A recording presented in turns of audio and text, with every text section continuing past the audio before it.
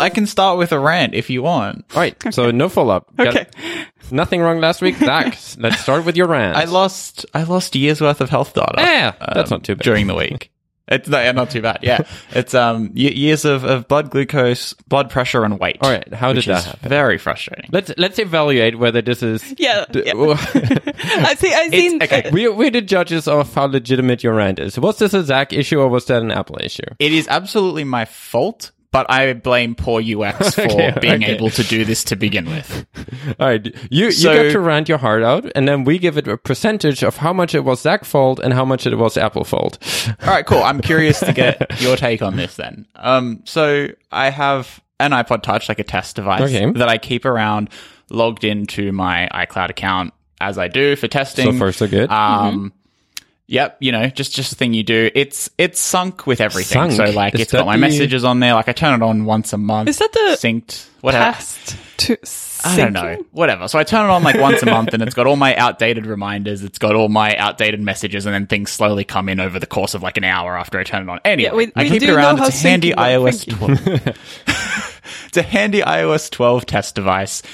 It's slow, so it's good for testing performance issues. It's quite a handy device. I've mentioned my like of the iPod Touch for a while. Anyway, at some point, genius me thought that it would be a good idea, this was, years ago, to open up Test Flight and just put every app that I'm on Test Flight for on this device, even though I have no need for it. Because I needed a few of the apps and I was just like, look, I'll hit install on all of them. Anyway, this week I started running out of space because I needed to update. They released an iOS 12 update, 12.4.8 this week. I guess it fixes some security things.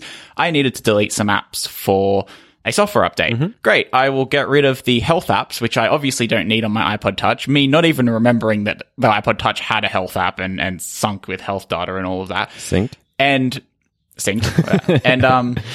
thank you. And so my fat fingers, you go to delete an app that has ever written to health and it says, do you want to keep the health data from this app? My fat fingers hit remove. Just instinctively, whatever. And this particular... Did you read the dialogue? I mean, yes, I knew what the dialogue was, but I was just in the, delete. Like, it just instinct... I didn't think anything of it. Like, so this was not health data that app did generate. It was just health data that the app had access to? Sorry, the app generated it. So the app is HealthFace, and it's an excellent app. And ironically, it was actually going to be my pick last week, but we didn't end up doing picks, and it was going to be my pick this week, and now I've removed it only because I don't want to rant about... It's not the app's fault. I need to say this up front. It's the design of Apple Health. But the app is actually a fantastic app that I was going to pick as my pick because it has a really intuitive way of entering health data. It's a lot nicer than the Apple Health app where you usually have to open it, either scroll to your metric or search for it and then add the plus and then type it in. Like HealthFace just has your you can set a list of favorites and it's on the watch and it's just really easy for data input. So whenever I take a manual blood glucose reading, I, as well as putting it into my insulin pump, I also record it in HealthFace and then that sends it off to Apple Health. I do the same with every time I weigh myself on scales and every time I take my blood pressure, which are less frequent, but are still kind of handy to have. Anyway, I didn't think anything of it. I thought the app has probably never even been opened on this iPod Touch. It's definitely never written anything. Turns out, because health is synced between all of your devices, deleting it from one device doesn't just delete the data that the app wrote on that device, which was nothing in my case. It deletes all data the app has ever put into health. Interesting. And I thought nothing of it for hours. And then I opened, probably about 6 to 8 hours later, I was ready to put my next blood glucose reading into my watch. HealthFace was acting a bit weird. It turned out all its permissions had been revoked from Health. It had no recollection of any readings, and I was like, oh no, what's happened? My phone's not on a beta. None of this is on a beta. Something's up. I restarted my phone because I thought, something's busted in the Health database. Open the Health app. Gone. All my readings destroyed. It's pretty bad. It's totally my fault. I knew what that dialogue was and I shouldn't have hit it, but I think that's poor UX. You're in the flow of you want to get rid of this app. It could be for any reason. It's not because you don't like the app. I just don't have a need for it on this device. And I'm in the flow. I want to get the thing off my device as fast as I can. I'm not paying attention. Yes, I'm a button masher. I got called that a few times. Yep. Probably by the two of us as well. Probably, yeah. And I didn't give it much thought, and then gone. Years worth of health data. No way to restore it because I don't have iTunes backups. I've only got iCloud backups. And are we still calling them iTunes backups now when they live in Finder? What? It's a bit weird. Finder backups, Mac backups.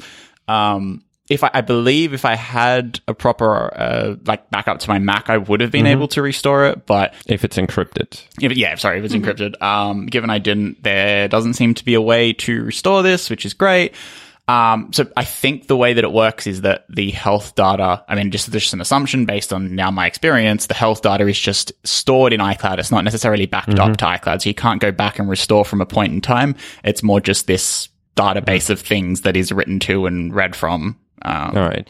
Were there, when you reset your device, like if you actually restored back to factory settings, it asks like reset, you sure you want to reset? Are you really sure you want to reset? And then you put in your PIN code. Did it do any second, third confirmation, or was it literally one button and gone? Oh, no, it's so you go to delete an app, you say delete app, app's gone. Do you want to keep this thing's health data? Yes or no? Or I think it's removed or keep, I think. Is it specifically like saying health one data? Button, or is no it like confirmation. So no second confirmation after you hit. No second. They absolutely should be. That's the first. I think that's the most obvious then I give it thing a you could do. 70-30. 70% Apple fault, 30% Zach. It's actually better than I thought you were going to rate it, but because I think this is crucial enough. This should have a secondary confirmation. It because is. It's, I agree. But I wonder, are there any other apps that would not be health-based apps that would have that type of dialogue? Is there anything? Right? Is there any other dialogue? To my understanding, I think there's I've only one for just subscriptions now. If you delete an app that has an active subscription. There is. Yeah. But that's less of a concern because you can jump back on and subscribe. Yeah, you don't lose anything if you hit the wrong button. Yeah, they shouldn't be valued the same way, I think. And if you do have different I don't know. I actually don't think it should be part of the app deletion process at all. Yeah, especially there should be another option. And there is in health. There can be an option to be like, all right, you want to delete your health data. Yes. Show you the health data. Show that you had health data collected for years and say, are you sure you want to delete this? And maybe even ask for a PIN code to confirm that, because I think health data is critical enough to warrant a secondary confirmation. Yeah. And the other thing, or say this app has recorded, 10,000 samples to health over the years. You can go to the health app to delete it. Because you can turn off an app's individual access in the health and delete all its data and all that. But also, especially since it's nothing, it's not storing anything that is specific for that app either, right? It stores health data, which is an independent sort of thing, which is why I feel like it's not really harmful for you to keep that data on your on your device. So that's why I feel like it's not, I feel like most people would say no to that dialogue. And that's why the thing, I've always said no. I delete and reinstall apps all the time and always say no. And it just happened that this time I didn't pay enough attention. If it was on my phone, I'm sure I would have been paying more attention, because to me, that's where my health data, I know that that's not the way that it works, but to me, in my mind, that's how it works. My phone is the one with the health data. My iPod Touch is this secondary device that I can do whatever I want on, and it won't stuff things up. Obviously, that's a bad idea when I'm signed into iCloud, but that was just my mental thing. Yeah. I might even upgrade that to an 80/20, because I do think health data should require a secondary confirmation. And it's a lot of health data. It's not like I'd had the app installed for an hour. You know how much data can an app write in an hour? But I'm frustrated. It's nothing to do with the app. The app's actually great. And like I said, I would pick it as my pick, except it would seem a bit hypocritical. Not really. But it's just a design. You're ranting about Apple's implementation of deletion of health. Yeah, that's the problem. Integrating apps. There's nothing we can do around that. I'm also a bit surprised that there's no recovery, that they keep it for 30 days. Because if you look at things, many other apps that are Apple's system apps have those things. Like if you delete a note, for example, the note stays around for a certain amount of time. Like 30 days before they actually... Yeah, I believe so. In order for you to actually delete it, you have to go and do it. So, I'd much rather have my health data be in a trash can for even if it's a shorter period, right? Even if it's just you have 24 hours to recover it. But you can still recover it in 24 hours. And after that, because it's crucial information where we don't want to give you 30 days, Yeah. And that would make the one button delete seem more acceptable, right? it'll be deleted in 24 hours. Go to health if you want to restore. Yeah. Something simple like that. So yeah, I'm not happy. I'd kept that data for a reason. That long-term analysis is an interesting thing that you can do with blood glucose data. But alas, I've started fresh and it's very sad. And I have recorded every blood glucose reading for probably 3 years. I don't actually know because I don't have the data anymore to go back. But yeah, with the exception being the time I was on the Dexcom where it wrote data to health for me. So I've still got like 18-ish months of real-time blood glucose data, but I don't have my manual entries, which is frustrating because they are handy too. So I'll just start fresh and, go one reading at a time now. But also I losing my... Sounds like that was a hard hit. I'm upset. Like, I understand that. One of the things on my phone, like I would be less upset if I lost all my messages. I would be, I'd probably rather lose health data than photos, honestly. But it's right up there in terms of things I don't want to lose. Like photos and health data. It is the reason I'm always a bit conscious about using iCloud stuff, because Apple has data level like backups. Like if Apple would have a bunch of SSDs that fail in their data center, they can recover that. But any delete action is essentially gone, and you don't have backup of your data, and I think that's a bit tricky. I'm saying that's how I feel about using things like iCloud Drive, Dropbox, and I religiously back those things up because I know that, one accidental delete on an old iPod Touch sitting in a drawer somewhere and boom, everything on my computer's gone too. So that's why I'm really strict with those backups. But there's no easy way to back up health that doesn't involve going to iTunes. And the reason I stopped doing iTunes I'm not looking for excuses anymore. This is just an explainer. I was doing iTunes backups, but then I ran out of space on my old Mac and I just haven't started since getting a new one. Like that's, I have the same thing. I'm not doing my iPhone backups because my iPhone storage is 256 gig, and my Mac is double that. I cannot reasonably spend half my Mac's SSD space for backups, especially if the only thing I actually want to back up is things that are fairly small. Like my health data is probably a few megabytes. I would love to be able to only back up those. It's quite large with all your heart rate data. That blows it out. Yeah, but not like 256 gig. It is definitely within the... you're talking probably in the hundreds of megabytes, not... Yeah, so if I would love to be able... I know that feature entirely to back up to your Mac in the first place is not getting a lot of love. But I would like a more... Especially considering that most people probably don't care about most of the parts that the backup does back up. Like realistically, what you care about is the data that you generated, and that's probably the smallest chunk. Would be nice to have something where you can back that up, or even make it part of your iCloud backup. And I don't understand why it's not tied to your iCloud backup. I do understand the sensitive nature of health data, where if something is deleted, people want it to be deleted. But also, you could argue the same thing with something like Notes. Notes has that recently deleted, as Marlon mentioned, and that's okay. And I'm sure people store very personal things in Notes, so.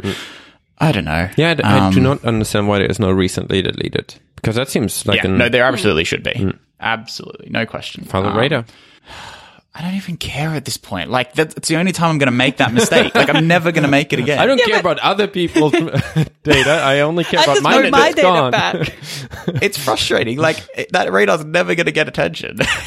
You sometimes say that, but I've been surprised that, like, sometimes you're like, all right, super legitimate bug. I filed this radar, and then it goes into an abyss, and it never to be seen again. I'm like, that is frustrating. And sometimes I file a feature request radar, and they're like, all right, check out the next build. We added it. I was like, this is weird. I never thought, like, a legitimate bug in a framework, I thought they would address. But this random feature request, I thought they would never do, and they addressed that. So I would, maybe I will. And worst case, you have a more legitimate rand reason, because you could even say, and I filed a radar and Apple didn't do anything about it, which just legitimates your complaint even more. So it's a win-win. Fair. But it does suck. It does. I totally understand why you're upset. Yeah. So valid. Never delete any apps on your phone. Or any other devices. I mean, I probably could have just deleted some podcasts too, but apps were the easier option. Yeah. And as we learned, health data is big, so it saves you a lot of storage on that device. Maybe that was why I could update, not the apps. Yeah, that's unfortunate. All right, moving on. Any other things you want to bring up before we go into a deeper topic that is super exciting? I think so. No, I'm not joking. Okay. I think this will be really fun. Let's get into it.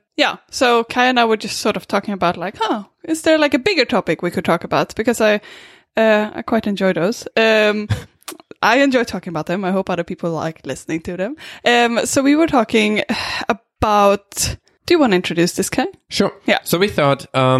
There's a lot of debate at the moment about monetization of apps, right? So there's kind of, I guess, in the broadest sense, there are kind of three categories, right? There's free with ads, free with upsell, which kind of is split into like one-time unlock and subscription, and then paid upfront. Mm-hmm. And those are kind of roughly the 3.5 categories that I see for most apps today. I don't think there's a lot of... I mean, there is also like...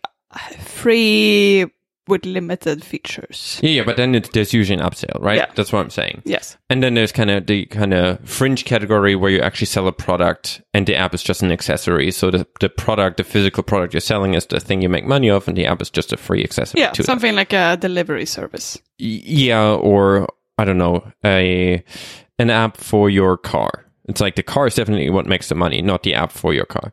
But we kind of take that out because I don't think that applies to as many developers that kind of in our situation. And I know that, Zach, you're definitely not a big fan of the in-app purchase subscription side of things.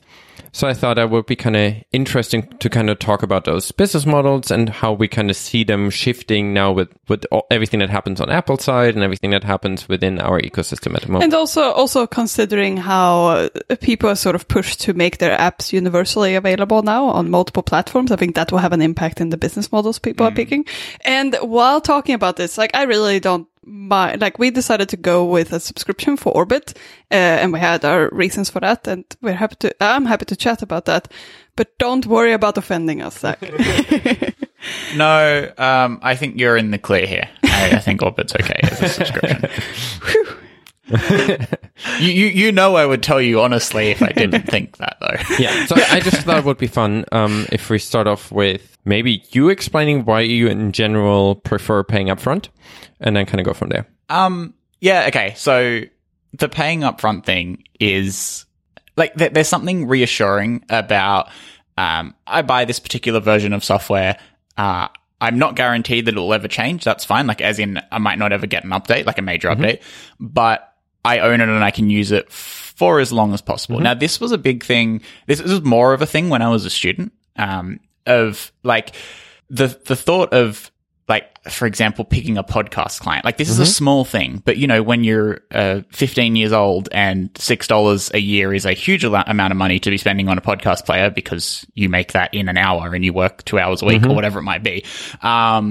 There's something nice about, well, no matter what the situation is next year, I don't have to resubscribe. Like I've just paid for this app once off. And that was sort of my initial thing. And, it kind of still remains. Like there are certain apps that seem to be pushing for subscriptions that I don't think make sense for subscriptions. And, but then on the other side of that, there are apps that absolutely make sense as subscriptions, and that's totally cool. Like I'll pay for a subscription. But I think for me, it just comes down to if there's no, either ongoing cost depending on usage to the developer, like if I downloaded your app in 2016 and used it every day till 2020 and you have not incurred an extra cent of cost based on my usage, I don't think that makes sense as a subscription.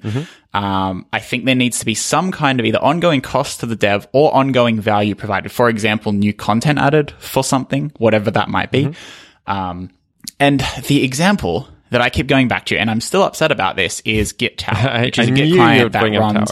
Yeah, but this is the app that I point to as an example of this is a bad subscription. I understand why the developers did the subscription model, because you can kind of get away then with less people using your software, and you know that you just get that committed few who then basically pay your way and your income is more stable. You don't need to pile together a bunch of updates. You can keep doing incremental improvements. And I think you're going to mention a lot of the advantages to developers of doing subscriptions. And I totally understand that. And I get that developers need to eat. But,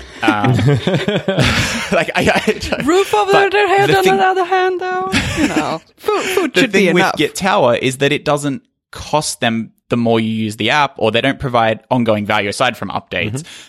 It's just that it's a completely offline app. And I would like at least the option to buy at a point in time, like say I will buy, the updates of version 2 or version 3 or whatever it might be, and I don't get version 4, and that's fine.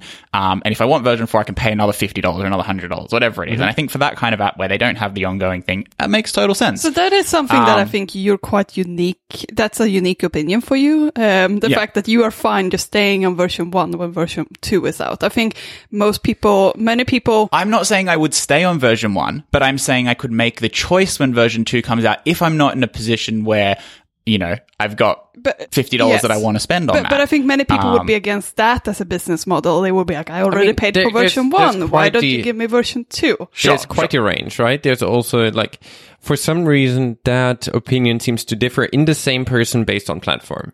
Like if we're looking at Tweetbot as an example, right? On iOS. Tweetbot released Tweetbot, and then they released Tweetbot 2. And it was a new app that you had to buy again. And there was, I don't know, that was...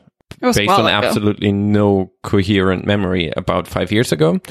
Probably not at all 5 years ago, but a while ago.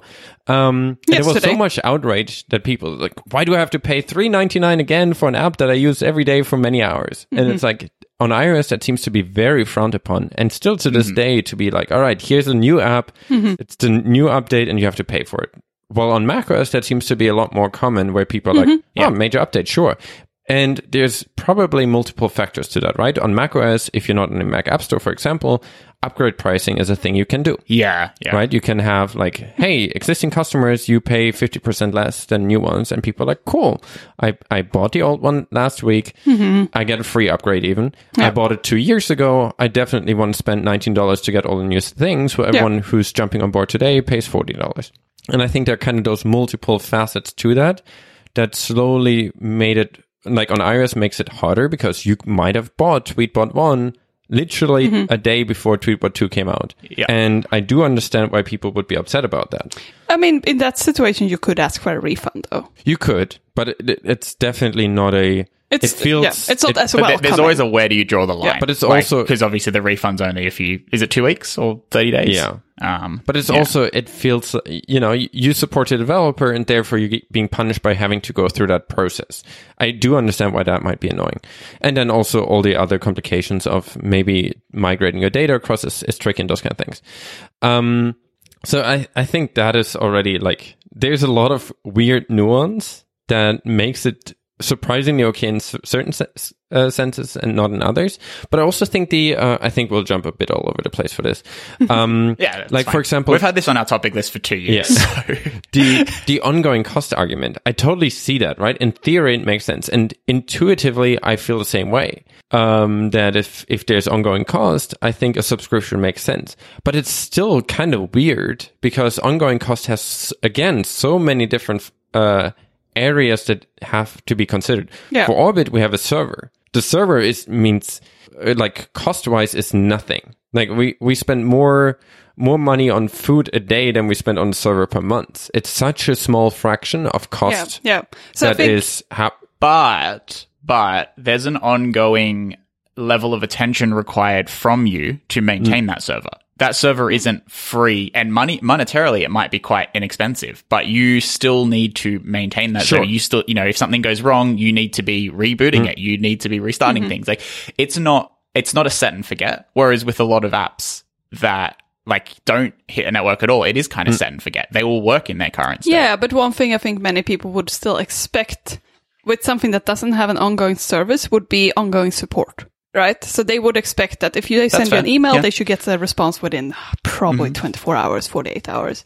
And that for me seems like an ongoing cost to the same extent because not exactly the same extent, but you do still have to have ongoing attention and you have to be completely available for those users as well. And I think many people would expect that.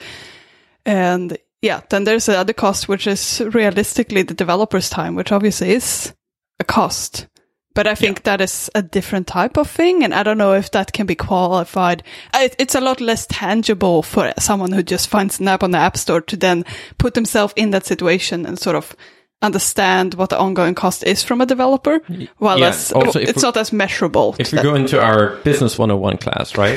It's hard to price the cost of updates into the upfront price of an app because you buy it at that spot and what the app is at that point in time. And it's hard, right? Because if you look at, I don't know, habit tracking apps on iOS, they're about 1 million. I think there are 2 million. How many iOS apps are there? 2 million? And 1 million of them are habit tracking. Yeah, close to 2 million now.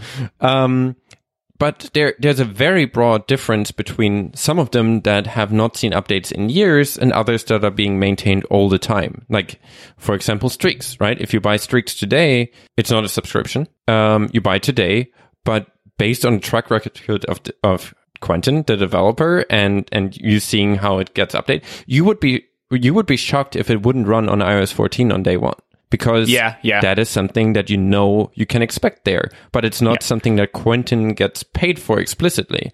He's getting paid for it by the goodwill he built over many years, maybe. Yeah. But it's not something that, like, someone else who's not as aware of the App Store and the ecosystem and developers in it might buy an habit tracking app that's $1 more, but that doesn't get updates. So it's hard to price that in because you buy it on the spot and then you might or might not get updates, but there's no association or no connection between, hey, I will, the only thing at that point, if someone doesn't update it and your app doesn't work on iOS 14 is you give it bad ratings. So it's more of a, you're trying to punish the developer for not giving you the update that breaks their app unbreaks their app. But I think that can, the thing with people, like the expectation, or not expectation, but the fact that Quentin has put himself up to be a person who is updating his apps constantly and continuing supporting new platforms, I think that is more of a selling point at that point. Then if you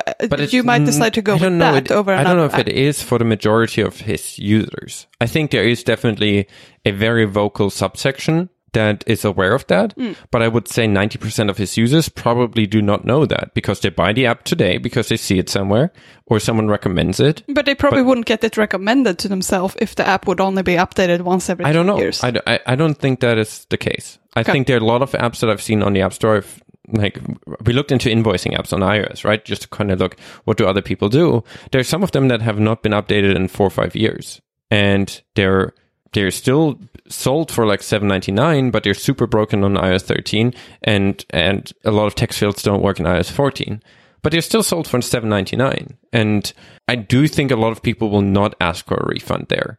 So I do think there's kind of this kind of disconnect between, because realistically on Apple's platforms, there is an inherent expectation that you have to update every year. Like, even if you don't do anything else, you have to have an update ready every September-ish for the new systems. And that's why I feel like there aren't really any apps that can actually be good for multiple years if they don't get an update at least once a year. No, you're right. And therefore, I feel like it's hard to have that expectation priced into $2.99 because then you also get this disconnect, right? Now your incentive is, like, just again, my Business 101 class, right?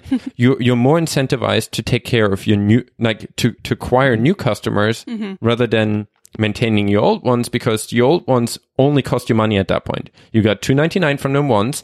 A single support request already throws all the money they ever gave you out of whack, because no matter, I mean, average North American Australian developer salary, if you sell your app for $2.99 and you spend 10 minutes on support, that is, again, Business 101, not making your customers happy 101, but Business 101, you lost money on that customer now.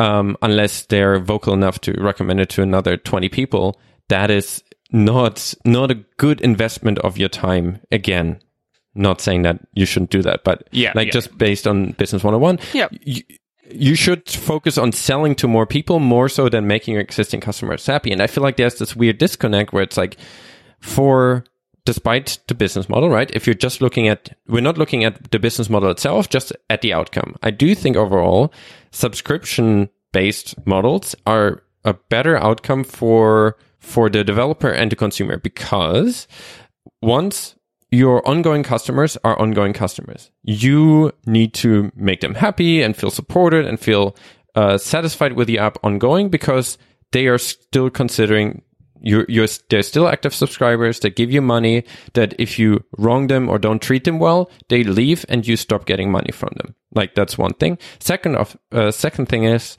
you're incentivized to have frequent updates because you want to keep them happy. There's no incentive for you to hold big updates, right? For us now with Orbit, for example, we've released 8 updates in the last 4 weeks. If we would have built up to Orbit 2.0 that we want to sell again, let's say for Big Sur, which is not the thing we want to do. No, it's not the thing we want to do. Would also be insanely quick, right? Yeah. But if we would have to figure out, all right, we got, I don't know, our 3,000 downloads so far, right? If we would need to monetize that again at some point, we would, every time we build a new feature, we would consider, is this a feature we want to hold for a major update? Or is this something we want to give our existing customers for free? And I think that is, again, taking the business model out of the picture. It's better for users to get frequent updates where the developer doesn't have to hold anything back. They just release new things that everyone can use as soon as it's ready, rather than it having to be held back as a bundle. And I actually think that is also beneficial for the user from a perspective of, you're never overwhelmed with an update. It's very nice to have incremental updates where you don't have to have like everything that used to be in A is now in B, and everything that we used to have in B is now hidden behind this other tab, and everything kind of moving around, because you have to find ways of still having major updates. And I think now, as our industry and the platforms that we do develop for, like iOS, become more and more mature, more and more apps are at a state where they're fairly mature as well. Like there are apps on my iPhone that I used essentially for the last 6, 7, 8 years, right? I no longer want them to do major updates because they're kind of done. They need to be updated for the new iOS builds, and they need to have like small improvements here and there and kind of refine it. But I wouldn't want them to feel forced to change their entire app look, because look is often what gets people to realize that it's a major update, right? So it kind of creates this odd incentive where developers are forced to make major changes, not because it makes the app better, but because it makes it look different enough to warrant to charge again. So I think if we're taking the business model out, it's kind of everyone wins from this kind of more frequent, like, sustainable maintenance. I totally agree with incentives being aligned better when you are doing a subscription model. You know, you can sort of have that close-knit group of customers. There's that ongoing relationship. Like you said, there's the benefit of not having to hold things for a major release. You can just ship a feature when it's ready because it doesn't matter to you. But there's still something that sits uneasy with me about the fact that I give Tower like $100 and something a year, and if I stop paying, you know, when my next subscription is up, I can't use the app even in the current version, and it doesn't cost them a cent, and I've probably given them like $300 at this point. And the weird thing is, I feel the same. Despite all my arguments, I'm like, I still don't like subscriptions. But it's like it's not even that I don't like. It just feels weird. And with Tower, there's no free version. Like it's just all or nothing. It's you have to pay, and anyway, it's weird. The thing with Tower, it's a great app, and I more than get my money's worth out of it. So from that perspective, I'm fine paying. But there's just that uncomfortable, you know, and like. Look, okay, when I started working as a dev, Kai, I remember you told me to buy Tower, and it was like, you know, this $70 thing, and to me that was the most monstrosity expensive thing, and I was like, I want my money's worth out of this, and you know, at that time, because obviously I'd only had like really crappy part-time jobs until that point, and like spending $70 on software was just like, no, I'm a student, why do I have to do this? And obviously my perspective has changed, but I think I still hold on to that, you know, that thought about, well, what happens if I can't pay the next year? And then it's like, oh, that's not a great outcome. But I will say, like, with something like Streaks, and I think you've touched on something really interesting, apps like Streaks and Autosleep and those really successful indie apps that do really well and are a one-time cost, they only work because of how large the target market is. They stop working once the apps have sold to everybody in the addressable market. Fortunately for both Streaks and Autosleep, I think that the market saturation numbers, or whatever the fancy business term is, for both of those apps are well beyond any money either dev would ever need, which is good for both of those devs. But if the audience was more niche, then it wouldn't work for them. You know, if instead of, you know, probably a third of the world being the potential target market, maybe a bit less for autosleep because it requires a watch, then they would struggle. If the target market, you know, if the target market was 1 million people at most, they would, and, you know, realistically, what do you get of that? 2%, 1%? Like, they would probably need to switch to subscriptions. So yeah, it's interesting, but both of those apps, I think, are in very different positions to even something like Tweet. I know Tweetbot's quite popular, but it is probably more niche than something like Streaks. But it's still realistically, Twitter doesn't have a lot of users compared to other social networks. But it's still, there is, like, a lot of developers now build careers on very few apps, like 1 or 2 successful apps, and that becomes their career. As with, like, traditional businesses too, right? We don't see a lot of people that are like, I started a woodworking shop, and when I make cabinets for everyone in my area, I start plumbing, and when I fixed all the plumbing for everyone, I switch into, you know, there's value in people being like, I'm the absolute habit tracking specialist. But that works if your audience keeps growing. As we're maturing more, I don't know, can a upfront business model like Streaks, can that sustain another 15 years? Yeah. I mean, I'm sure Quentin is not retiring next year, right? And I don't know about his financial numbers, but realistically, I would like... But also, does it have to? Like, how many people stay in the same dev job for 15 years? You know, I'm sure Quentin will have other things that he does. Will we even be building for iOS in 15 years? Realistically, probably not. I know we've made it this far, but it's I like business models where in theory, where people can say, all right, we're comfortable building this, and if you have other ideas and you want to expand, sure, whatever.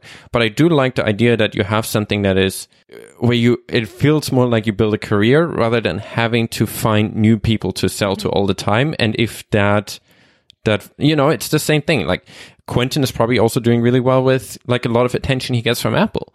If that faucet turns off at some point for whatever reasons, disagreement, business models, whatever, it is nice if you have an existing customer base that makes it sustainable and you not having to find and pay and get to new people all the time. The same thing happens, like, if we look at more traditional businesses, I think there's a lot of value in that you have ongoing long-term relationships with customers. And I also think that's a very human and comfortable environment to be in, right? It's really nice. Like, we have some customers, I mean, to be fair, we've been around for like 4 weeks, so not a lot of long-term customers just yet. But it is nice. Like, I sometimes get emailed from people that I know by name now, that send like a second follow-up email. And it's kind of nice to feel like, all right, those are people that I've interacted with a few times now, and they seem to care about what we're doing, and they're excited about updates we're releasing. And then I sent back, hey, this thing we talked about last week, we now actually added that in version 1.3.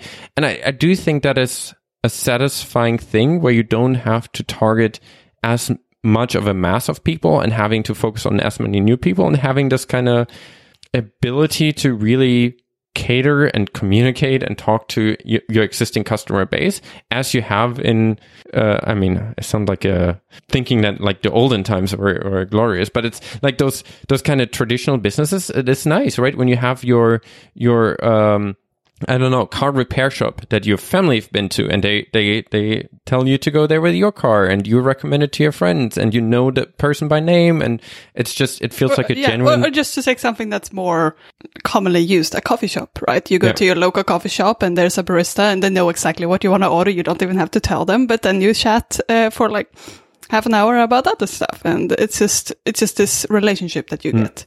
And it's not saying that you can't have that any other way, but I do like this kind of where it somehow feels like a very genuine model. I don't know, like it's really not a great example, but it feels a bit pyramid schemey. Like, if you sell cheap app up front, it cannot go on forever. While a subscription app or a subscription business models or any type of recurring revenue, right?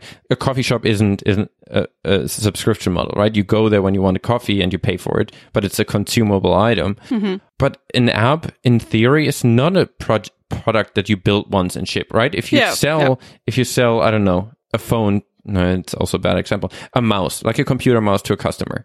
They pay you $50 for a mouse, they get a mouse and they use it until it breaks, and then if they were happy, they buy another one. Yeah. No software is ever I sell it once and you use it as long as you want, because it's such a changing environment all the time. There's no software I've never seen software that shipped once. I mean, more recent times, right? We're not talking about 80s, but like I've not had a single app I bought on my phone that never got an update. That's just not a thing that happens in software.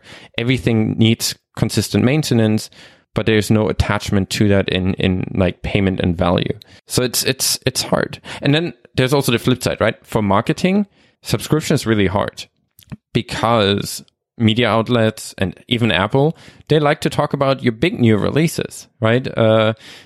Try to say, like, if you're trying to sell someone on writing about your, let's say your new app update, it's a lot easier to say it's a major update 2.0. We added like this laundry list of features. Those 3 are our core new features.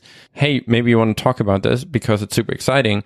It's a lot easier to do that than to say, over the last 3 months, we released a lot of interesting things. You want to talk about that, just because it's exciting to talk about a new thing a lot more than it is to talk about small iterative updates that build up to something bigger. But I do think that's where the two business models differ and are beneficial for different reasons. So if you are a person who, or if it is an app that has an ongoing subscription, then you might not get the frequent like interest of press, or you're not getting frequent stories written about you because you continue incrementing on your app. But therefore you get the benefit that people are happy to pay for a subscription because that's the type of service you provide to them.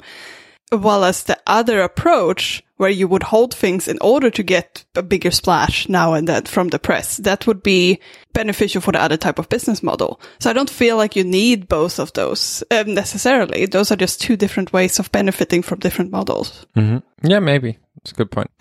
What I wanted to... I don't think there's one right way for every app, but I think, we do differ a little bit on perspective of subscription versus... paid up front. I don't know. There's just something nice about not having to constantly see renewal emails going and paying all this money. I agree. That can get really tiring. Yeah. And on iOS, unfortunately, there's no good way to do it. But on the Mac where you have way more control, it is easier to do things. Like, I think Sketch has a really good subscription model where you subscribe for, say, a year and you get a year's worth of updates. And then once your subscription lapses, you can still use Sketch at that current version. And there's something reassuring about that. It's like, okay, I might not want to renew my subscription to Sketch every year, but I still have paid hundreds of dollars over the last few years, so I can still use the app, and I might be 5 versions behind, and I'm okay with that. And if I am desperate for a new feature, I can cough up the money. But Sketch isn't something that I'm going to pay for all the time. I agree in theory. I think that is a really good model. But then you have the problem with Sketch where it's like, if you use Sketch 50, and Sketch 51 comes out, they're no longer compatible, and they have no incentive of making it compatible because they make money. It's not perfect. And it's like, but you kind of have those weird incentives now where it's like making it not compatible with the new version is a better business move than making it compatible. So it's always a hard balance of like, all right, what do you want to do? But it's definitely better than saying you now lost all your access. So it's a balance, right? But also convincing consumers to do subscriptions is difficult. I am really curious about numbers. I know. I actually don't know people who subscribe to apps, like in real life. Like, nobody I know who isn't a tech person, for lack of a better term, is paying $30 a year for a weather app, or even $6 a year for a weather app, because that's sort of the range in this country of weather apps.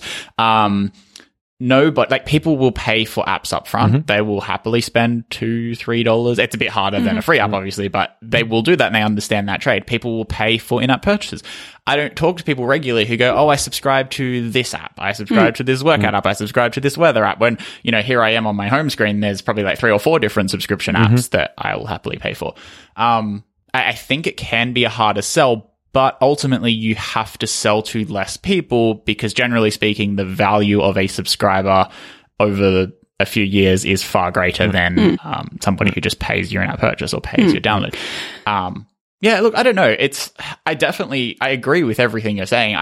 There's just some apps that do subscriptions that I don't think should be subscriptions. But it's also hard. Like it's hard, right? Certain things that I think are good practice for subscription apps are really hard to do on the App Store, like both iOS and macOS, right?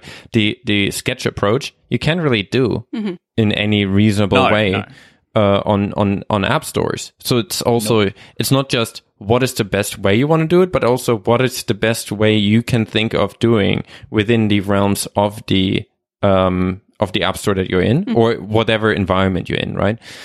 So what we are trying to do is, or what we are doing is that you're losing write access after, but you never lose access to your data because we'd never want. And that's a sensible approach in your case. So I think 1Password does the exact same thing where if your subscription ever lapses, you're never locked out from your password. And that was actually one of the important factors before I signed my family up for 1Password was, if for whatever reason we stop paying and move to another service or we just stop paying for whatever reason, we're not ever going to be locked out of our accounts. Sure, we can't add and we'll have to find a new password manager if that was the decision we made, but we would always be able to log back into 1Password and get data that we needed. And I saw that as a critical component to agreeing to do a subscription for 1Password. 1Password's one of those other ones where I'm like, yes, they do syncing, but I don't think that justifies a subscription because it's basically the same price as the per version was up front. It's weird. For 1Password, I still pay the upfront one. Nice. I don't know. I mean, I somehow grandfathered into that, and nice. But I don't know. It is still possible to do that, but we do the family one, and subscription it goes through a company. It's all just. But I'm interested because I think we've been sort of talking about. Many of the examples we're making now are about apps that used to have version-based updates where you pay for each new version, and now they have moved over to a subscription. And I think that changes you also see a shift in the mindset of consumers around what they expect from an app, but you also see that many developers and many companies have decided to move over to subscriptions. So I just feel like we've been talking a lot about the different sort of approaches. And I think you've been saying that if you have a subscription based app, it makes sense. You would expect regular updates. But I just think probably even 5 years ago, as recently as 3 or 5 years ago, and probably even today, I think many people still expect that to be a thing from apps that they pay up front. And I'm curious, what do you guys think is the reason why developers have had the need to move over to subscription in order to continue having that type of service, while as that used to work in the past for a paid upfront app? I mean, there are a few parts to that, right? So I think there's one thing is if you want to be in the Apple ecosystem on the stores, you cannot properly do that, right? It's really hard to say, I do paid upgrades because you can't really advertise them properly in your old app. You then have to kick them into the App Store to buy the new one. You can't do upgrade pricing as we talked about earlier. Migrating the data across different iCloud containers is really awkward. There are a whole bunch of things that would be really hard to do the traditional upgrade pricing. And I mean, that was a complaint that people had on the App Store since essentially year 2 of the App Store, because people are hey, we would like to do upgrade pricing. How can we do that? And Apple's you can't. So I think that is one thing. It's all right, if you want to be on the App Store, then you have to figure out an alternative to upgrade pricing. And one is, I mean, there is comfort in knowing, rather than being hey, we have upgrade pricing and every random interval, we might put something behind a paywall that is super essential to you or that you would like to do. And it's semi-random and semi-price, fluctuating in price, right? You might get a major update to Tower that would be $150. And you're like, whoa, really? Didn't expect to pay $150. Well, now you pay X dollars per month, and that's probably not going to increase anytime. That's true. There's no surprises. And for certain things, if it's a business expense, subscription is actually beneficial in that capacity as well, because paying for a service and access to that, it's actually in a lot of countries, it's easier to use that as a business expense. They're those kind of things. And then there's also, I do think as we mature as platforms more and we've sold, like Tower is probably 5 years ago, they might have reached 10% of their audience. Maybe they now actually get to a point where they saturated their audience of developers who care about Git, but don't want to use Git in the command line, and also don't want to use it's such a hard market because so many devs are like, no, Git, I'm pure Git person. I will only use the command line. And that's fine, right? Git is not meant to be visual. I hate to see what I'm doing. It's such a mess. But it's like, and then there are also multiple Git clients that are having graphical user interfaces that are free, or like, because a lot of developers who knew use Git, and a lot of developers' hobby projects then become things they actually want to use themselves. And then they're like, oh, I don't know. I work at Facebook. I make $200 million a year. Might as well sell it for free because I don't care about any other money anymore. And you compete with that, right? It's hard to have that if you reach like 90% of your audience. You know that I'm sure the Tower people have looked at their sales numbers and realized, whoa, our rate of new customers is declining like crazy. We have to figure out something else. I don't think they were like, we already have 5 private planes, each of us, and multiple boats, and we cannot fit any more houses onto our lots, right? They probably looked at that and were like, all right, if we want to keep doing this for another 10 years, which I'm sure they want to, because they seem to be quite passionate about this Git stuff. And they're good at it. It looks like they're pretty good at it.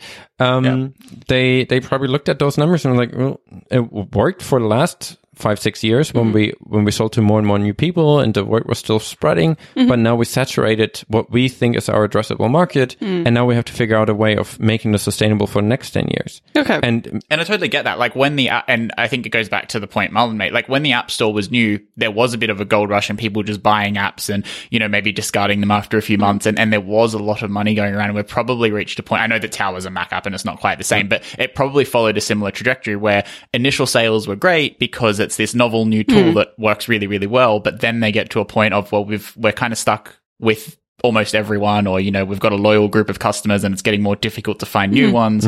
And so subscription makes sense. And look, I totally get that. And like, power to them if it's working. It's just something that I don't agree with. And I understand you got to make business choices, and it's working for them, so that's cool. Yeah. But I also think another thing that you would notice, like another reason why you might need to shift your business model now, is that since it is a mature system and since the apps are mature, you potentially have a lot of users on your system. So there are a lot of people expecting you to continue shipping new updates and people expecting you to respond to your support requests. Well, it's like on day one, it wasn't that much, like, or even a year into the business, you were able to manage those things without, and like the continuous cost, the continuous flow of money that you get from new customers was enough to cover for that. But now you might not get as many new customers, but you still have the same amount of customers to support that you've been gathering over the last 5 years. So maybe that also makes it harder to sort of weigh those two at the same time as you continue shipping updates. But so also I don't know if that's a problem, but that could be just a shift of the platform being more mature. That could also cause. But also the ever expanding universe that iOS was in the first few years, right? Apple sold 2x, 3x as many iPhones every quarter than they did in all the previous quarters combined. Like we had really this. It felt like that expanding universe, where it's like every Christmas or something, indie developers had the best sales period because people got new iOS devices for Christmas, and then they bought all the apps because they want to see what that thing can do. And that sort of ties into what I was saying about like Autosleep, where Autosleep's addressable market is continually growing with every Apple Watch that's sold. And, even if they sell to 0.001% of Apple Watches or whatever, I don't know what the percentage is, that's still a huge market that's ever increasing, like literally probably every few minutes, if not more. Yeah. So, there's a difference there between that kind of app and something like Tower, which, I mean, for the sake of this discussion, we're assuming has kind of saturated its market. It might not have, but we're assuming. But it's inevitable, right? I think at some point, even if it wouldn't have been this year, you can still look at the trend line and be like, all right, realistically, there are not 18 billion developers that would use our app. And no, exactly. Of course, your address, like your gains or your kind of sales will be higher on day 1 than on day 200, no matter what you're doing, because you know, if you have every single customer you have reduces the addressable market by at least 1. So yeah. And I think I said this to you before, but it seems like the approach you're taking with Orbit and its subscriptions is finding that sort of niche core group of customers, and you know, you don't need thousands and thousands and thousands. Like, you know, you're okay with a smaller number and just finding those recurring users who are going to support you and keep the app afloat. And that's kind of that I totally get from your perspective. That's a really good position to be in, to, you know, only have to sell to, you know, 1,000, 2,000. I don't know what your numbers are, but like, you know, your goal numbers, I should say.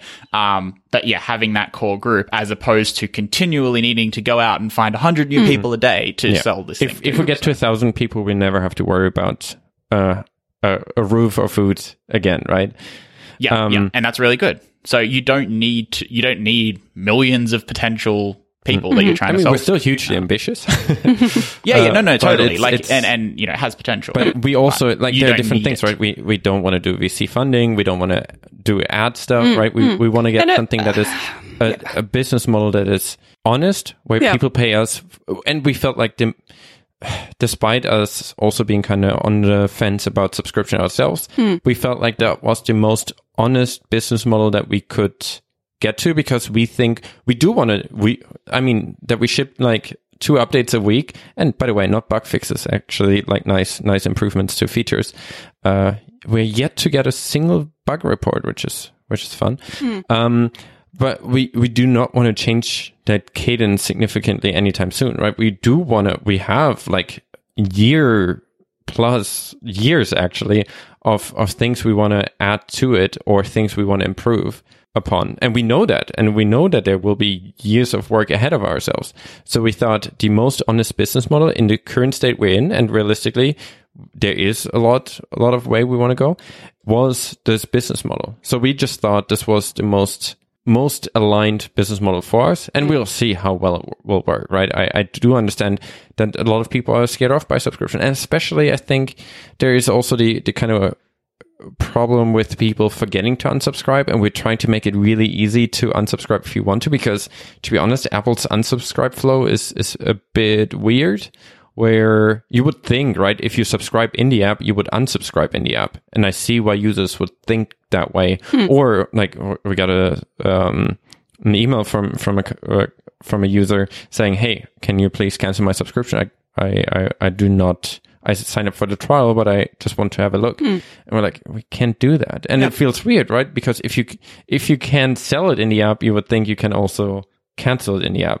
But instead we have a link that links you to the Mac App Store, where you then have to cancel it. And it's a bit awkward. So I do understand why also people might be more hesitant, because it's easy to forget to unsubscribe. Well, if you buy something up front, if you consider the money lost, you just move on, never think about it again.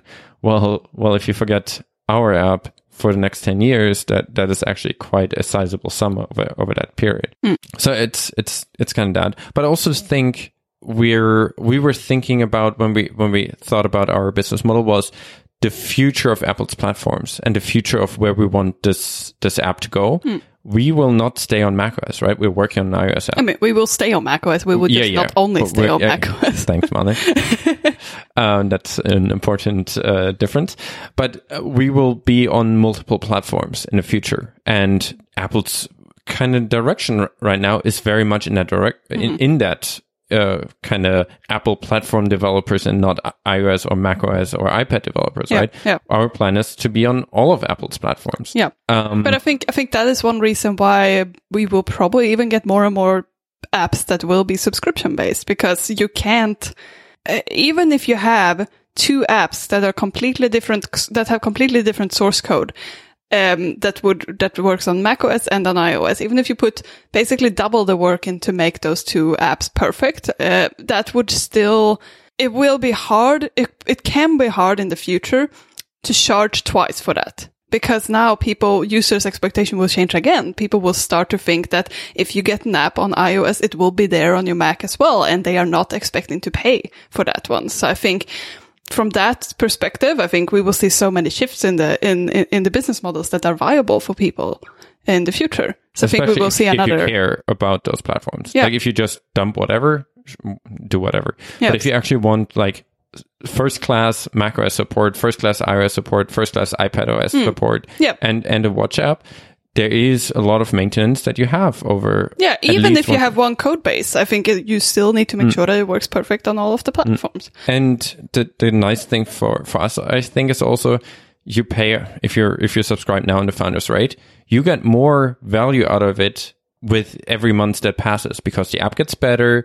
We we support more platforms. So there's also like the value you get out of your subscription is actually increasing over time, which is kind of interesting rather than having to now be like, at the moment, we think a lot of users that we have and that like the app on macOS might not get a lot of value out of the iOS app because they work from their computers and the iPad, or iOS app might be like something that would be fun, but not something that gets a lot of value for those existing users. But we now wouldn't want to try to sell that app at a sustainable price as well. Like, what would that be if we're saying like $30 because it's like a app for like people that do work and make money with using our tools? Kind of weird, especially for users that might only want to use the dashboard every now and then on their iPhone because they're curious. So I feel like it allows us to just say, look, you subscribe, you get it everywhere. And if you only use it on iOS, or even if you never use it on iOS, but having it on your phone makes you feel a little bit better, that if you have a quick look at an invoice, you can do that. Despite you never doing that, I think that is value that we can now provide essentially as included in subscription that would otherwise require a lot of weird, like, all right, we kind of have to price it for people that use it exclusively on iOS, but we also don't want to scare off people that already support us on macOS and charge them again for something that they might only want to have as a comfort thing. Yeah, or again, if we would have a paid upfront cost and we would have started with an iOS app and we had polished it for iOS specifically, I think in a year or two, people would expect it to be available on macOS as well. And we would want to make it available on macOS, but it would be hard to put as much focus on that version of the app if it would have been a paid upfront app. Because if you read the room, Apple's very clearly pushing universal apps and And that's almost where subscriptions make a bit more sense. You know, instead of having to pay like $30 for a Mac app, $30 for an iOS app, $30 for a watch, or like whatever, however you price. Instead, somebody subscribes to Orbit. They don't subscribe to Orbit, the Mac app. They don't subscribe to Orbit on their Mac. They don't subscribe. Yeah, they're subscribing to Orbit, period. And, you know, if one day that looks like a website and people use it exclusively through the web interface, that's cool too. They're just subscribing to your service. And as things go on multiple platforms, and that's definitely the trend that we're heading towards, it does make more sense. I think actually, and not to derail the conversation, it doesn't really relate to what we've been saying, but derail away. You're in a really interesting position where your app is a productivity tool for people who run businesses. And I think that there's a very different threshold for paying when something is business related. It's literally saving time and money, which sounds cliche, but to people who use it, if it enhances their productivity, then the cost almost doesn't matter, obviously within reason, but you know, nobody's going to fret over $50 versus $100 for a tool that might save them an hour a week or whatever it is, or make their life easier in some other way, especially when it's a deductible and all of those kind of things. It's a bit different from selling consumer software, where somebody is parting with the money but they don't gain back time or money as a result of that. They might gain something else in their life, but it's not time or money. It's I don't know. For some reason, I find people tend to think about those kind of things differently when it's saving them time and money, like from a work/business perspective. And that's very common. You know, you see things like business pricing is often a lot more expensive than consumer pricing for exactly the same bit of software. And it, you know, they have different licenses and stuff, but it's because of a business's willingness to pay for something that makes them productive versus, say, a student or somebody, a hobbyist. Like, there's different thresholds there, and so you can price differently. Yeah, but it's also like some business software has those kind of, I mean, first of all, business pricing is very strange in general. We really it's definitely a bit of our target audience, but we wanted to build something that is, I don't understand, different Rand. Why, as soon as you target businesses, you have to be super weird. Like all of a sudden, like you know, contact us for pricing. But it's like all of a sudden, it's like we can no longer give you the price. You contact us, and then we maybe negotiate a price. It's like we can no longer just have a clear pricing structure. You now need a calculator and a supercomputer to get to the bottom of it. And every feature is an upsell. And also why per computer licensing? You know, you buy. It's not per employee or per person. It's like, because that would make sense. No, it's per machine. So if you happen to have a second computer, aren't people machines, Kai? But it's so weird, right? No, I know. It's like per seat license, it's a lot less but it's humane. I much rather have we wanted to focus on something where the pricing is very consumer focused or focused on people that use it, right? Yeah. It's like if you're a person that want to use Orbit, you pay us the subscription, and if you happen to have one Mac, cool, we think you get easily the value that we're providing out of the money you're paying us. If you happen to be a weirdo and you have 12 Macs, okay, weird life choices, but you still get you get value out of that. If you then also happen to have an iPhone, an iPad, that's fine. You know, it's we're not trying to we want pricing that is very clear, and the entire idea of this was that it's we picked a pricing model that the closest aligns to what we think is honest incentive and value kind of interchange, and something that is easily explainable. We didn't want to have something where it's like, contact us because we need to calculate your pricing, or we're trying to extract as much as we can from you. Yeah, so or we didn't want to have something like, oh, if you want to bill in different currencies, we think that you're an important, like, we think you're a big enough business so you can pay us more. Like, we don't want to do that. Or like, I see this is something that annoys me about my accounting and invoicing software. I get 20 bank statement thingies a month before I have to pay more money. And it's like, why? Yeah, because that's probably because they expect that if you get more than that, you have more money. So you can... I know this sounds a bit harsh, but I think it seems to be like that certain features are more like power features, like power user features. And I see that, but I just think you should not be concerned about scaling up your business. Like, you should not be worried about needing to send one more invoice if that costs you more money. Like, you should be comfortable. I only get 5 invoices a month. So some clients have to make sure their monthly payments I can't do weekly. That's what I'm saying. Like, that feels a bit ridiculous. You should encourage people to continue growing. Yeah. And I wanted the pricing to be very simple. So I'd rather want to be like, look, you get all of this. It's fine. We'd make it simple for you to understand. Like I said, you shouldn't need a calculator to figure out if this is like beneficial for you to upgrade to this. Like we just want it to be very clear. And we don't want people to run roadblocks just because they have 1 month where they happen to have an extra contract. And then the next month, you know, at the moment, right? A lot of people might be having less work than usual. And we don't want people to have upgraded the month before because they just added 1 extra invoice and now they're forced to pay us extra money. That just feels not aligned with our goals. I actually do that for my accounting software. So but it's silly, right? You have to be, it's really silly. So you have to be on a higher plan to pay yourself superannuation, which is like our retirement savings fund sort of thing, which is mandatory in this fine country. Wait, so it's mandatory? Yeah, it is mandatory.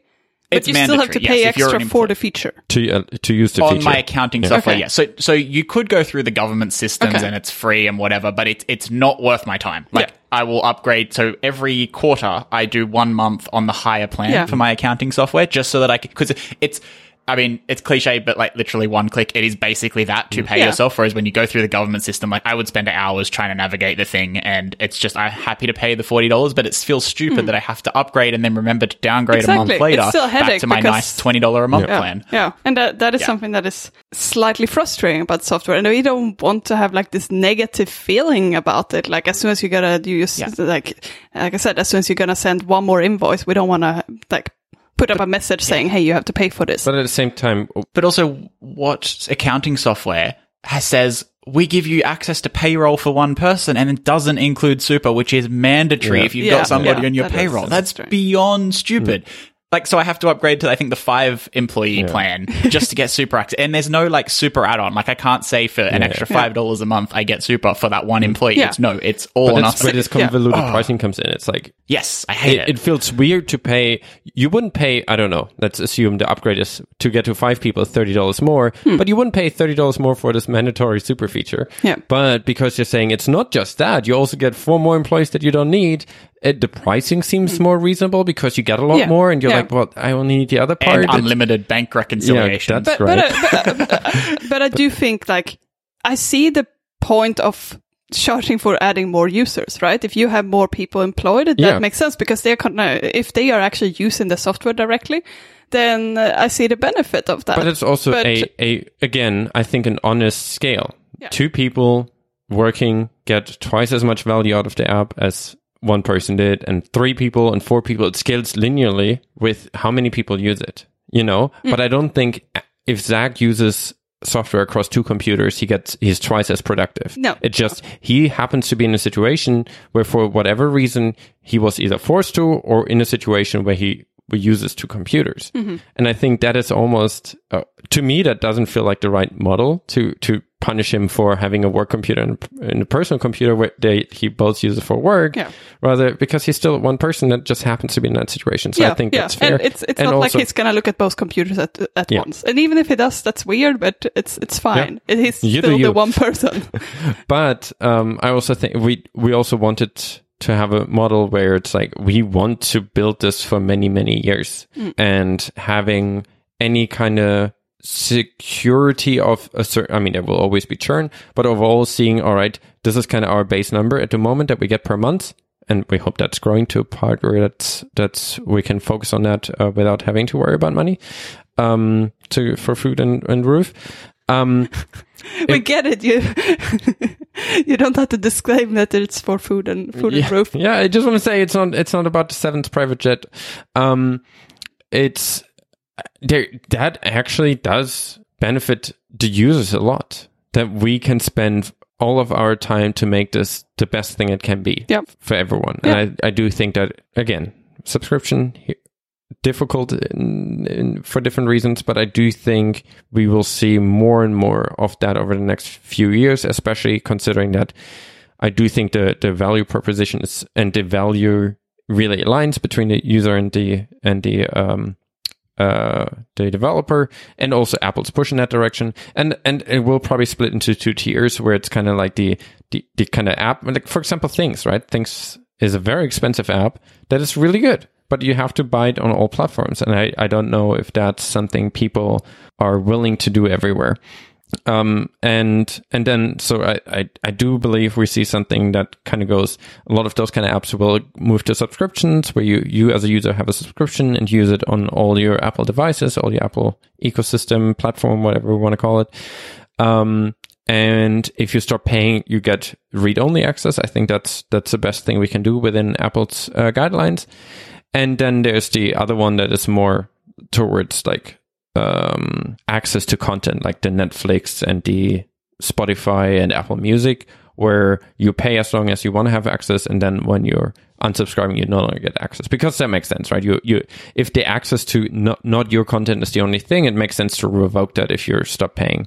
Well, I do think if you're selling access to a system where you provide the data, and so I was just about to say, it's who owns the data, who entered it, whose data is it. If it's music, you don't own it as the user. Spotify doesn't even own it. It's and then I think the best platform citizen will then offer a read-only mode for data that you provided, because I think you got to do that. That's super weird to not allow that, and have an export option ideally. I think that's the people that kind of go beyond. Will also have an export button where you can get access to your data in some kind of either human or machine readable format, so you can move it around. And I mean, for us, we do that anyways, because we want to have that so you can import it into your accounting software, for example. But for others also, that you have a way of actually getting your data out. And I mean, some people might want to export it for their own backups. That's fair too. I mean, we do backups, and I think we have a pretty good practice of making sure that all of our customers' data is backed up frequently. So if something goes wrong, we can help them out. Like even if it's not our fault, right? If let's take a random user, Zach, decides to delete all his data. We actually have an option. It can happen. So I've heard. We do actually have options to say, all right, if this was a genuine mistake, we can restore your data and figure out how to get that back. And I think that is important, and being able to do that both on a you do it yourself, but also we do what we can do to make everything as I guess backed up and as secure as possible. Is there benefits to that. But export, I do think will be an essential part for those kind of businesses in the future. It's something. I mean, Apple does that. Health. I mean, in this particular example, didn't work out too well. But like Apple has a lot more places where you can dump your data as a developer, with like where you dump things into iCloud or you dump things into Health, and Apple kind of holds on to that. And just because you move the app doesn't mean all the data goes away unless you hit the delete button. Yeah. Cool. I wanted to. There was one, I don't know how much time we have, but there was one interesting thing that you touched on, Kai, that... Just one. Just one of them. The other thing, maybe we should cut out. No, but you mentioned VC and businesses and the fact that we don't have... We're planning on not raising any money for this. We want this to be sustainable from the money we make from selling the app. Mm-hmm. We have a business model in mind there. But I do think something like VC funded businesses have also been causing a shift here. I think in the beginning when people started releasing apps for the especially for iOS, it was just an indie developer making something on their own and releasing it, and they were able to get an income from that, and that was a sustainable way of doing business. But I think now there's just been this shift since there were more like bigger companies coming in that either had a different source of income or had VC backing them, or even even people who just release something for free and then want to figure out how to make money, or they release something for free and then they are planning on selling you something else later on. I think that added some complexities to the App Store, but I just think all of that has just made the market so much more complex, and it's a lot harder to explain to your user now why they should pay you either upfront or on a monthly basis.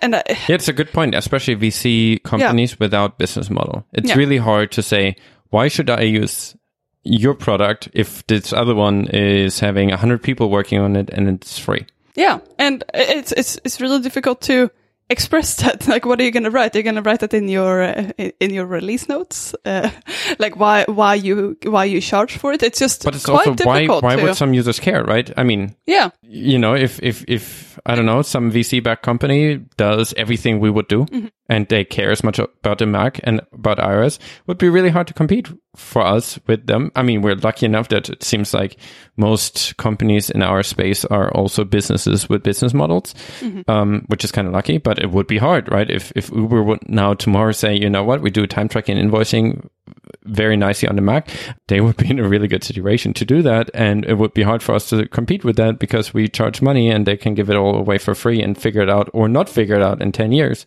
And it might go away or might not go away, but you know, it's hard to explain that. Yeah. I do think Apple's doing some of that in multiple ways. Yeah, what I appreciate, I think Apple is quite happy to promote in the developers that do have a plan, and I think it's great to see that they like. I always enjoy seeing indie apps being featured because I think it is they're actually having a plan behind it, and they're actually really trying to make it work. And often I think that should be encouraged. But it's also like Apple asks for what's your business model when you're submitting your app for consideration, right? There is, I don't know how much that goes into their consideration of what's being featured, but Apple is in a situation, and so far, sometimes you see like, oh, cool, multi-billion-dollar company being featured. Do they need the feature? Probably not. But it's exciting. Every time I see someone that we know or someone we've heard of doing an indie app and then being featured and that like generating to them being sustainable, being able to make great software, that is super great. And Apple's in a great situation where they can support those kind of things. But I also think like the privacy sheet that we're getting in the near future, right? That's another thing. Like, it's hard to compete with someone who's selling, like, let's say, hypothetical invoicing app called Kryptonite that where you put in all your data and then they sell it to marketers to figure out, all right, how much is Zach charging per minute? How much is he paying himself? How much is he, how much is he, which companies is he invoicing for, and what projects is he working on? Maybe also sell it to his competitors so they know what kind of task Zach is working on. Zach would maybe not know about that because it's hard to do that. And at least having some forcing like a bit more of a privacy that is, I mean, again, it's hard to capture everything, but having more visibility about the privacy statement of those companies could potentially help with explaining to the user, why is this app free? Because they use a lot of ads, because they use weird advertisement identifiers, because they're selling all your data to whoever pays a cent for it, might help indie developers who are genuine about a business model and say, we don't sell anything. We just provide you the service that you're paying for. Yeah. And that's another thing that would probably be a cool addition to that would be to show how often is this app being updated. I mean, you can see that. Yeah, but it's not as prominent. And I don't think people look at the update history as much. But I think if users would be more aware... Frequency is not always an indicator of... Yeah, do we really want to encourage the bug fixes and performance improvements every 2 weeks? Yeah, convinced. I mean, that's the thing we're doing, right? I think we kind of... Without talking about it, we committed to never have a minor bug fixes and improvements in our release notes, right? We always want to write what it is, no matter what it is. Yeah. First of all, we do know we're not a company where it's like 200 pull requests merge every day and they're all A/B tested and switch on and off. We know what updates we're shipping every day or every week. But I also think admittedly, not a lot of people care anymore. I do think the update tab is really far away now on iOS. It's a bit more prominent on macOS, but probably won't be forever.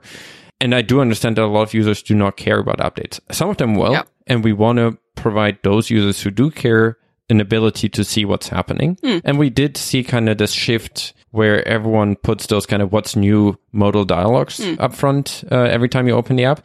I'm personally not a big fan of that, especially for productivity software. If someone's like, all right, want to start working, and we're like, here's what's new, a bunch of features you might not care about. We want everything to be like, we improve features, and as long as it doesn't fundamentally change the workflow you're used to, why would we tell you? If you have to figure out how to change the tax rate, you do that when you're actually looking for it. We don't have to tell you that you can now change your tax rate, because realistically, no one ever does that. But the let's say 1% of people who do, because like, for example, in Germany, they just changed the value added tax equivalent there for COVID reasons. They reduced that temporarily. So a lot of businesses now actually had to change their tax rate for all upcoming invoices because it's lower now for a while. Very rare, but it is a thing that happened now. And in theory, we do support you adding a new tax rate for that situation, and then remove it again when that situation is over. But we wouldn't want to tell everyone in the world to put a modal dialogue up there. But if you're, if you are curious, you will find it then. And that's kind of our attitude to that. Yeah.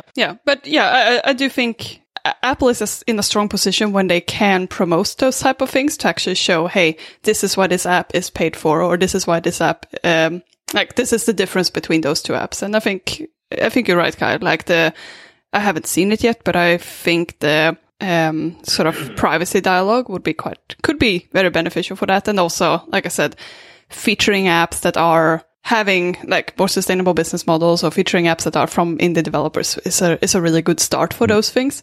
But as a developer itself, I think it's very important to just be very open about those things. Say why you're different. Say why you decided to go with a subscription model, and be honest about it. Like, don't go with the subscription model if you don't believe in it yourself, and if you can't explain to people why you don't have it. I think it's quite important to be able to be comfortable in it, and also be open about it, and like talk, if you are on Twitter, or if you are on any other social media, just write about those things. I think that really doesn't, having that transparency is going to be people more comfortable and more understandable of your situation. But as always, most people probably won't care, and they won't care no matter what, right? If people don't care about release notes, I don't think putting it into their face, despite them explicitly not looking for it, is beneficial.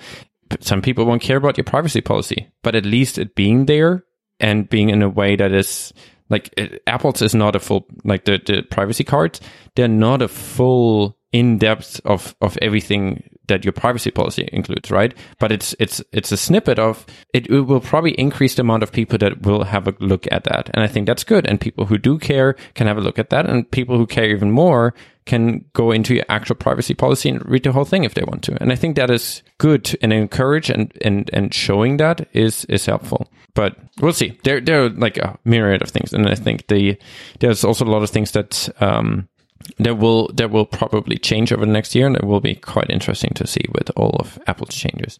Cool. Should we do All right. Things of the Week? Picks. All right, let's do it very quickly. All right, very quickly. Things of the Week. Let me start then. Oh, wait, we call it Things of the Week.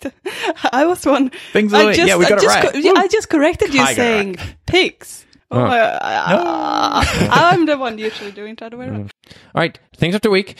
Let me get started. I will pick speaking of indies, an indie game called Golf on Mars. It's the successor to the famous Desert Golfing.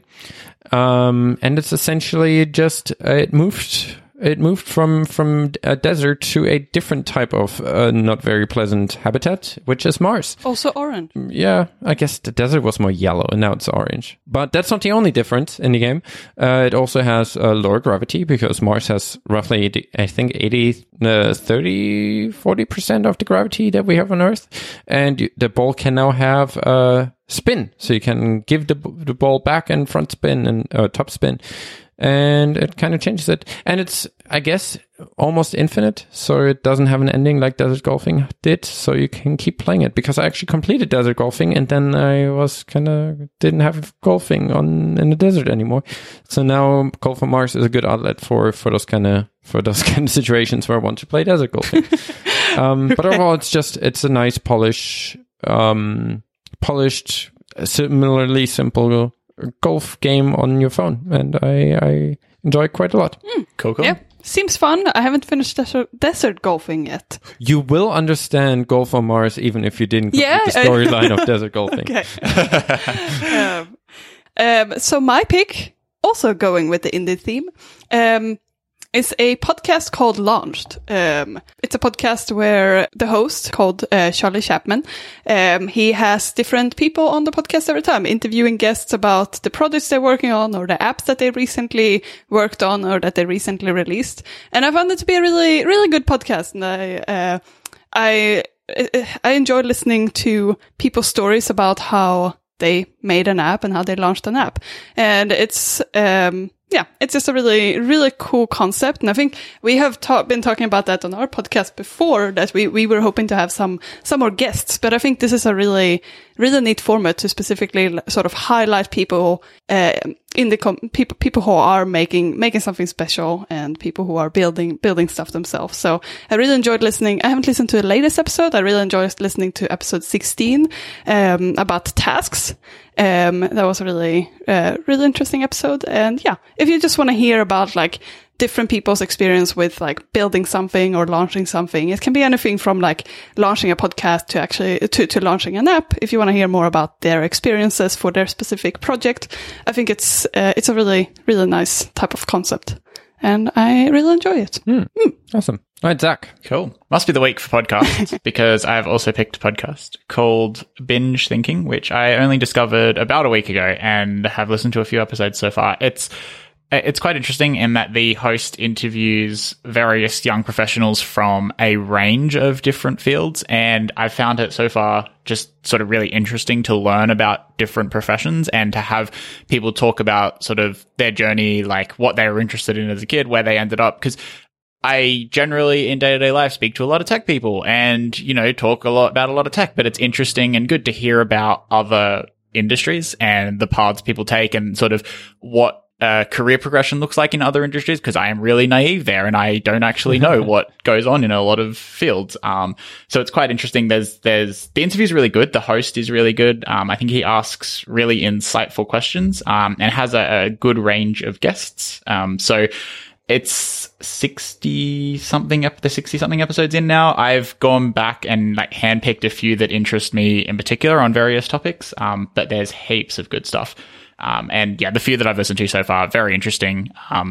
It's just good to learn about something different and to listen to podcasts that aren't tech. So it's pretty cool. Yeah, I also been trying to sort of expand my podcast range to listen to some more just broader podcasts or podcasts with different people. And there's some really good podcasts out there. Yeah. Who knew there are other podcasts out there than tech podcasts? Shock horror.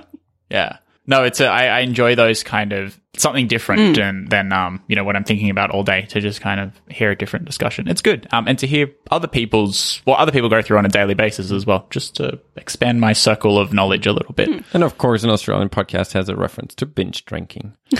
Of course. I mean, yeah, that part's not great. Oh, but that's what it... binge thinking. I thought it was like bin thinking, but binge thinking. No. Binge thinking. All right, cool.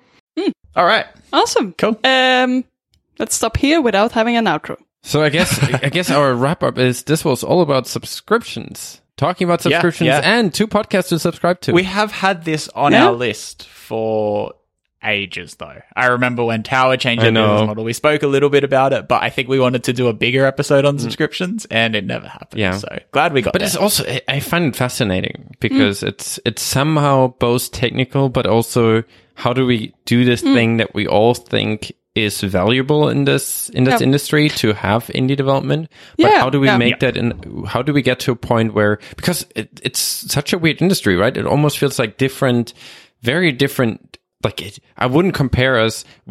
Like if you compare yourself to Uber, we're both like Uber and us. We're both companies that are within the tech space, but it's like day to day looks 100% different, right? It couldn't be any more different, despite both of them being tech products that publish on the app stores. Yeah, but I think that is so difficult for people who are not in tech to understand. It's not that visual, and I think for many people it's not really clear why certain apps are free, or how many people are working in a company, or who makes apps. Like I think some people think Apple makes all of the apps, or they think that if they have an app on iOS, it should be available on Android as well. And I think there's just so much complexity around it that many people don't understand. And I don't think there's a reason why they would understand it, because it's never exposed to them.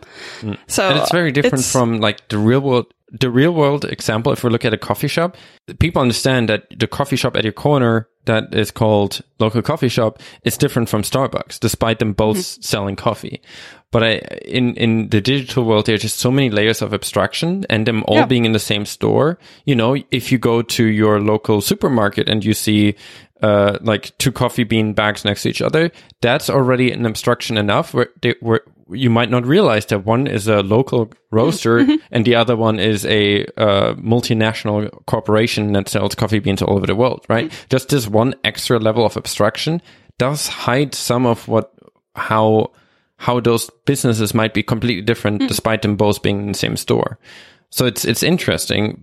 And we don't really have, on iOS in particular, we don't really have this option to say we start our own coffee shop, right? You could do. There is only the App Store.